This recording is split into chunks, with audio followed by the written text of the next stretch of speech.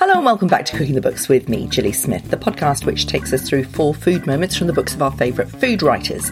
It's about all of life through the prism of food, and this week we're talking revolution in the bakeries of Europe. There is something really quite revolutionary about doing this kind of handwork in this day and age and making a staple product that has been so over-industrialized over the last century and kind of fighting the good fight for a quality product. Berlin baker Laurel Kratachvila takes us from Boston to Prague, Lisbon to Warsaw and Hackney, sniffing out the best brioche, challahs and breads of every shape and hue to meet 11 bakers who are riding the new wave of baking.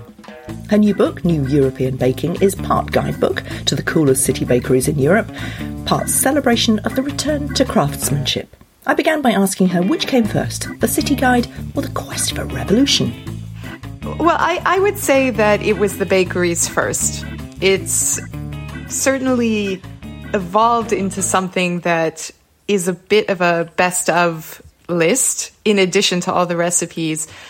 But more so, it's about the people who are doing the baking and what I think they're bringing to the story of artisan bakery right now in Europe. Yeah, I mean, it's a big book in breadth. It's a big book in terms of content, and it introduces us to the backstory of Europe. That's what I really loved about it. You know, when I'm going to Paris or wherever, I always kind of get on Instagram and say, oh, where should I go and eat? Or let me find the best croissants. Last time I went, I looked up Katie Jate and to find out where she'd found her best croissants and stuff. It's always that thing, isn't it? You find your way through a city through other people's recommendations. This feels like there's those recommendations and there's the introduction to these cool people. I mean, what a great way to see the world. Tell us how you came to find such amazing people. So the people in my book are certainly not the most famous or even celebrated bakers in Europe, but I think they're really some of the best who are pushing the craft forward.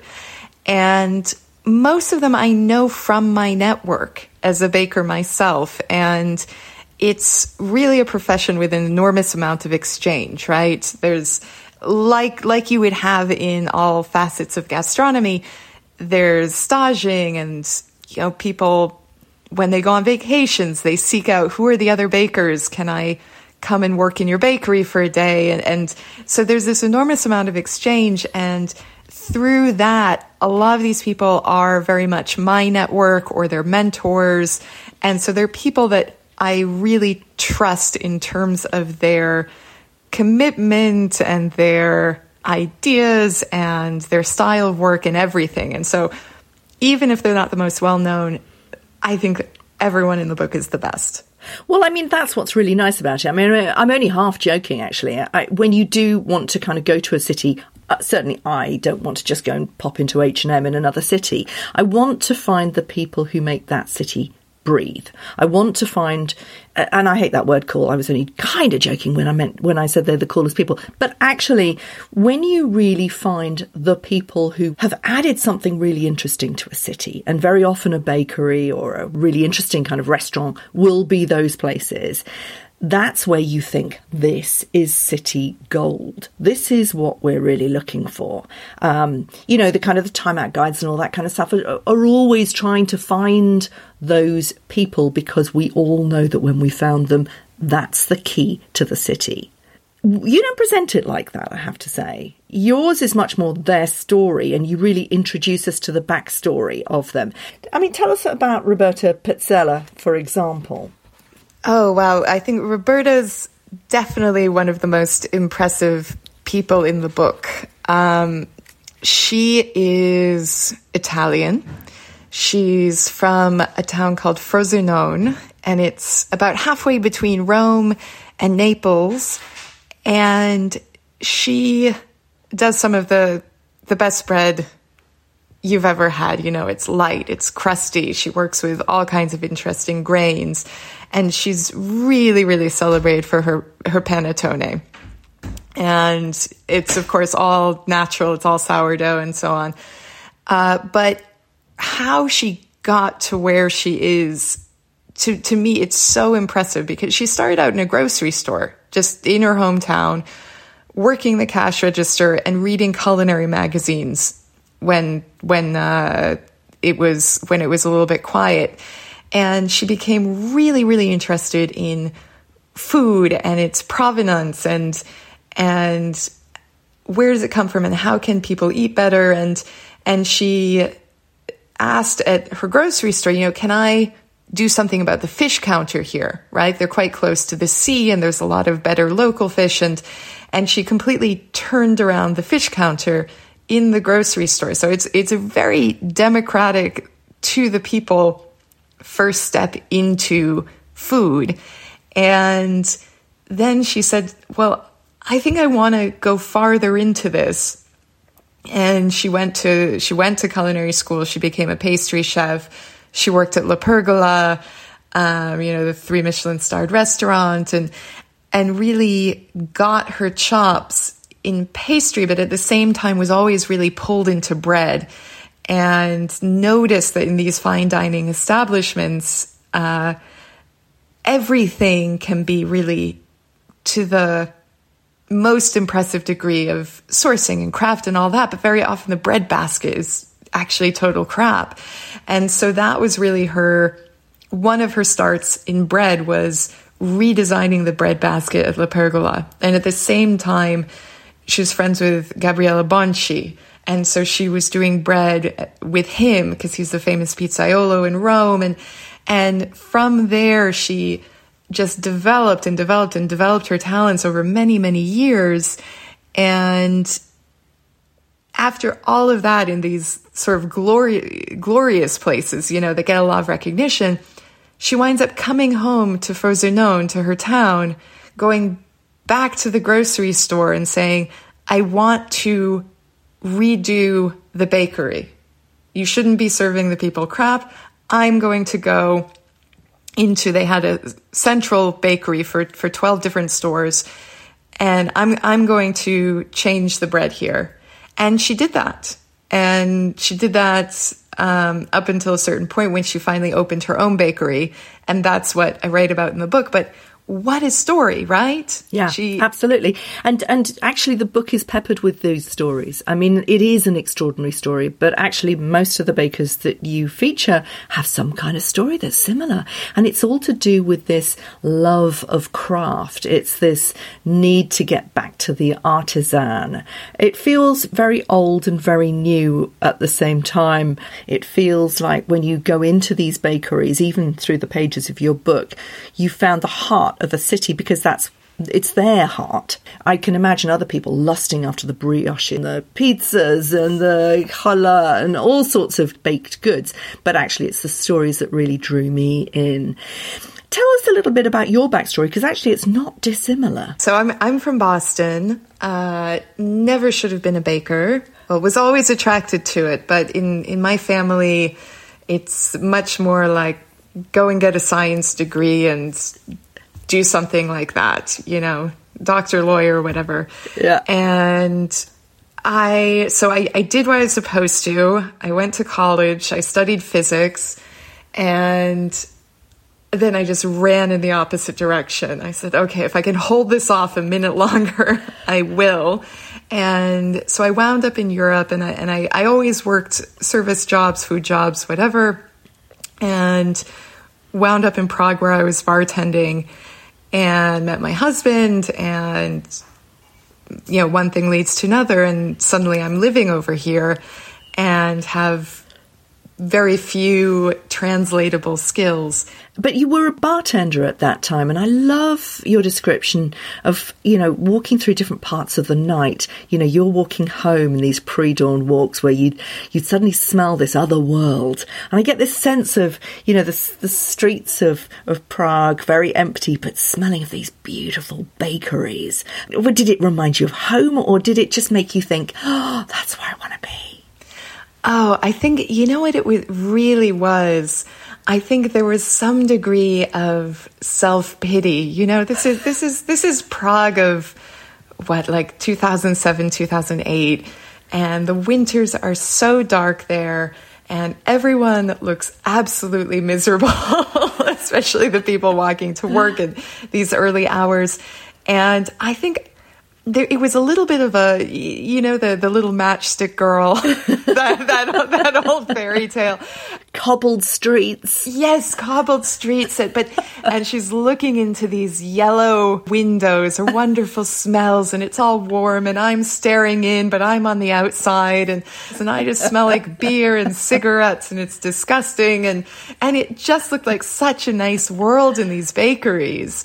And I had no access to it. I could only look in those windows and buy a bun off of them. But it stuck in my mind as like that somehow I want to be behind the cozy window. So you met your husband there, and he was a bookseller, and it was then that you went to Berlin and got the dream to do your own bakery. Yeah, I mean, I don't know if it was even a dream so much as it started out as a bit of a necessity. It didn't work as well as the store in Prague worked. It's a very different culture over it. Well, in Berlin, you might be familiar. People come here to party and live cheap. And so we needed something to kind of perk up the bookstore. And that's when I started the cafe and I started baking things that I really missed from home. Very like East Coast Jewish bakery, because that's what I love. And started making the bagels and really trying to respect traditional flavors and how those were created. So long fermentation and so on. And I don't know, the next thing I knew, it was really, really catching on. And so we moved to a bigger spot, and, I'm doing the 7-day work week and the terrible early mornings and going on, getting myself carpal tunnel syndrome. I mean, it's so glamorous. And, after doing that for a few years, I really wanted to expand my bakery knowledge. At this point, I had a team and I had a little more freedom. I could move around. And so I went to France. To culinary school. I mean, that's the kind of the parallel with Roberta, and so many of these people is, you do it, but then you really, really do it. And it's going to France that kind of puts you in touch with so many of these other bakers, isn't it? Oh, absolutely. I mean, part of why you go to school and then you go and you stage is because you're making a network. Yeah. And before I did this, to be completely honest, I felt very alone in it. I didn't have a big network. I had a big network of people who worked in food in some capacity or ran cafes, restaurants, what have you. But in terms of bakery, I didn't have these people I could call and say, hey, look, I'm doing this.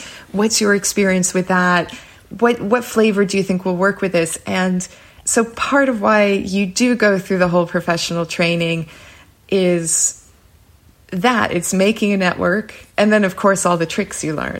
What do you think it tells you? What are the defining characteristics that you found between all these people? Because it kind of jumps off the page what I'm getting.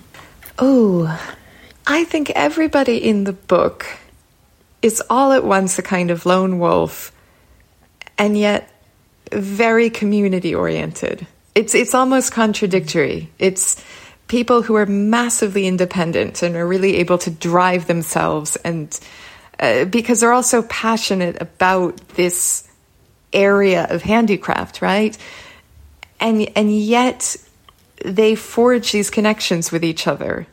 It feels to me like they're people who've kind of taken a left turn in life, that they are the anti-industrial world. They are using their hands, loving kneading with their hands and making things. The artisan is a kind of almost like a revolutionary figure. And I suppose maybe I'm being a bit romantic because it's setting in the Europe that I always associate with the coffee shops of Vienna and, where revolution was started and, thinking and articulating the ideas that change the world seem to have started in Europe. Am I being hopelessly romantic?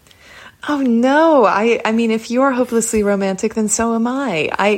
I think you put it beautifully. There is something really quite revolutionary about doing this kind of handwork in this day and age and making a staple product that has been so over-industrialized over the last century and kind of fighting the good fight for a quality product that people really respond to, but it's a hard line of work. And so I do think it's a bit of a revolutionary act. Two of the bakers that you've included are from our own E5 Bakehouse in London. How does London compare with some of the great bakeries, and how do Ben McKinnon and Eyal Schwartz compare? Oh, well, I think London is one of the great bakery cities in Europe. The level of bread making and pastry is incredible. There's so many wonderful bakeries, but for me, E5 is one of the originals, and it's still, I would say, one of the best. And it's always my first stop when I'm in London. And I think it's more than just craftsmanship that goes in there. There's a real ethical and holistic view of the food sourcing, and it's very farm to loaf baking, because they do have their own farm where they're growing wheat, they're milling it, the whole thing, and it's really, really impressive. And it's impressive just if you eat a loaf of their bread and you know nothing about their story. Let's go from there to your first food moment. No, I'm not even going to try and pronounce that name. Oh, let me jump in on this one. It's jagodzianki. If there's any Polish people listening, I've probably butchered that myself, but I'm pretty sure it's jagodzianki. And those are Polish blueberry buns. Tell me, why this one? Why this one? Well, it's my favorite recipe in the book, so I had to list it as one of the food moments. So they are these Polish blueberry buns, and now I've been going to Poland as long as I've lived in Europe. Basically, my first date with my husband was to Poland. It was, I would say, the singularly most romantic thing he's ever done.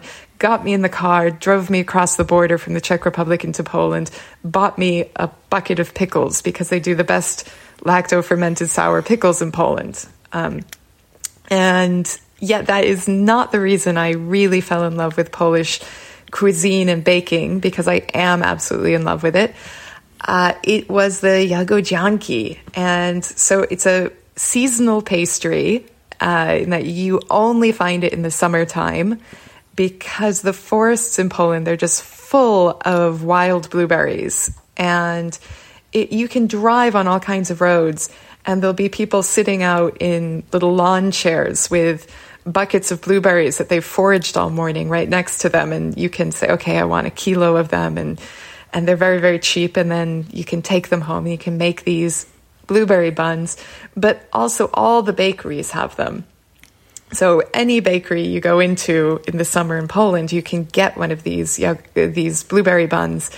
And when it's done right, the blueberries are not too sweet, but they're just right kind of jammy, and they're covered in streusel and maybe like a little lemon drizzle. And it's the best thing in the world. I don't think I've ever had anything like it. I'm trying to imagine. You say soft milk buns shaped a bit like a torpedo. They're stuffed with a very lightly sweetened blueberries, then topped with streusel, and again, this, as you say, a lemony drizzle. Is there anything that you've ever tasted elsewhere that we could kind of wrap our imaginations around? If you imagine a jelly donut that was baked and not fried and then covered in streusel, that could be something closer to it. But I'm willing to say there is no equal. It's just so good and so much a thing unto itself. Your second food moment takes us to Prague. Again, something that I just don't think I've ever tried anything like this. Tell us about this spiced plum kolaki. So it's called kolacek, and the plural is kolachki. And it's probably the most common Czech pastry that there is. So again, it's a enriched dough, so sort of a milk bread.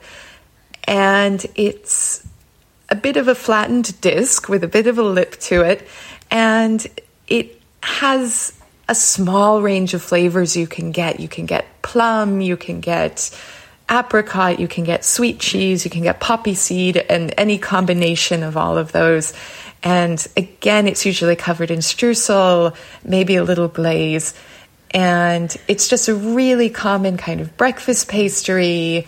There are special versions for weddings. There's a huge one up near the northeastern border with Poland called Fergal. That's like a pizza, but really, really typical Czech pastry. This is what you used to buy a bag of as you're wandering through the cobbled streets of Prague on your way back from the smelly bar. And this little match girl is getting fatter and fatter. You said you put on about 10 pounds. I certainly did. I certainly did. There was one place where you could get these, and that actually wasn't a bakery. There was one bakery I'd stop and I would get bread rolls. But this one was actually in a 24-hour grocery store. It just has sign. It said Potravini Nonstop, which is basically nonstop grocery store. And it was a tiny little place. And it was right near where I lived. And so if you went in there at, say, 4 a.m, there was always the same guy behind the cash register. You know, he's got a mullet and he had this huge tattoo of the Ford logo, like Ford cars. And they got a bakery delivery, and I still don't know what bakery was delivering, but it's so good, all these pastries. So I would stop in and they would be really hot because the bakeries work all night, and these were totally fresh. And no, they just melt away in your mouth. They're incredible. Yeah. There's something very romantic as well about going to a bakery at 6 o'clock in the morning. I'm very jealous. Your third food moment is about your friend, actually. This is a lovely moment. It's about your friend Aisha Bennett, who's you say she's the mayor of your part of Berlin. You, of course, live in the coolest part of Berlin, of course, don't you? As one does. Well, I say that she's the proverbial mayor. You know, everyone knows her. She's been around for ages, and you know, she and we started our businesses around the same time, more than a decade ago. And she was always there. You know, you could always call her up and say, hey, have you been having trouble with this office? How do you do this? How do you get this permit? And she's always been there for me, but she's really known for her cocktail bar. It's called Geist im Glas. And in Neukölln, there used to be some raging parties there. They were incredible. So Aisha is, you know, tough bar girl because you've got to be, right? She's kind of a balabusta to run a place like this. But she's an amazing cook. And I remember when she had me over for her sausage rolls, I thought, oh, now we're really friends. And so when I was doing this book, I said, Aisha, you gotta let me put this recipe in, because Aisha, so she's English Palestinian, and this is, to me, this one of those perfect sort of cultural combinations. It's a lamb sausage roll. There's pistachios in there. It's a little seasoned with cinnamon and yogurt, and in a very flaky pastry. So it's sort of like a kafta meets a sausage roll, and it's just the best thing on earth. So I'm really grateful to her that she let me put this in. Yeah, really, really. That photograph, is that a Minter photograph? Minter photographed the whole book. Okay, so that is just a most amazing photograph. I went to Turin recently with Minter, and I watched her photographing, and she's something else, isn't she? She's really quite extraordinary. Yeah, she's pretty amazing. I love her. She's great. Your final food moment is challah, croissants, a complete crossing of cultures. How can a challah leave home? Like all good Jewish things, there is no home, but home is everywhere, as long as you've got the right food, maybe. Yeah, this is definitely a wandering croissant, if you will. When I went to culinary school, I did all that, and I learned how to laminate pastry, and it's one of my favorite things to do. Every time I make croissants, I make pain au chocolat, It's magic. The layers are absolute magic. And I went through a bit of a can I laminate that phase and trying to laminate every kind of dough I knew. And because my favorite thing in the world to eat is a fresh loaf of challah, I thought, okay, can I laminate challah? Well, of course I can laminate challah. But I did sort of think, oh, it's pointless, right? Because challah doesn't have butter in it. It kind of ruins the point of challah. It's always made with oil. And won't the butter just overwhelm the challah flavor? But when I did it, because I had to, I found, no, the challah flavor, that rich egginess, it just stays intact. But then you have all of these buttery layers at the same time. And so it really does taste like what it is. It is a challah croissant. You don't lose the challah flavor to it. It's interesting because, you know, it sums up for me what I think you mean by new European bakery. It's old, but it's new, as I said before. But you say that when you were in the Loire and you were at culinary school there, you kind of found a new wave of bakery. What is the new wave? I think what's new is what's old. And so what's new is that baking in Europe has been such an institutionalized thing for so long. If you go to French baking school, you're going to learn to do this, that, and this, and you're going to do it like this. And if you're in Italy, you're going to do it like this. In Germany, you're going to do it like this.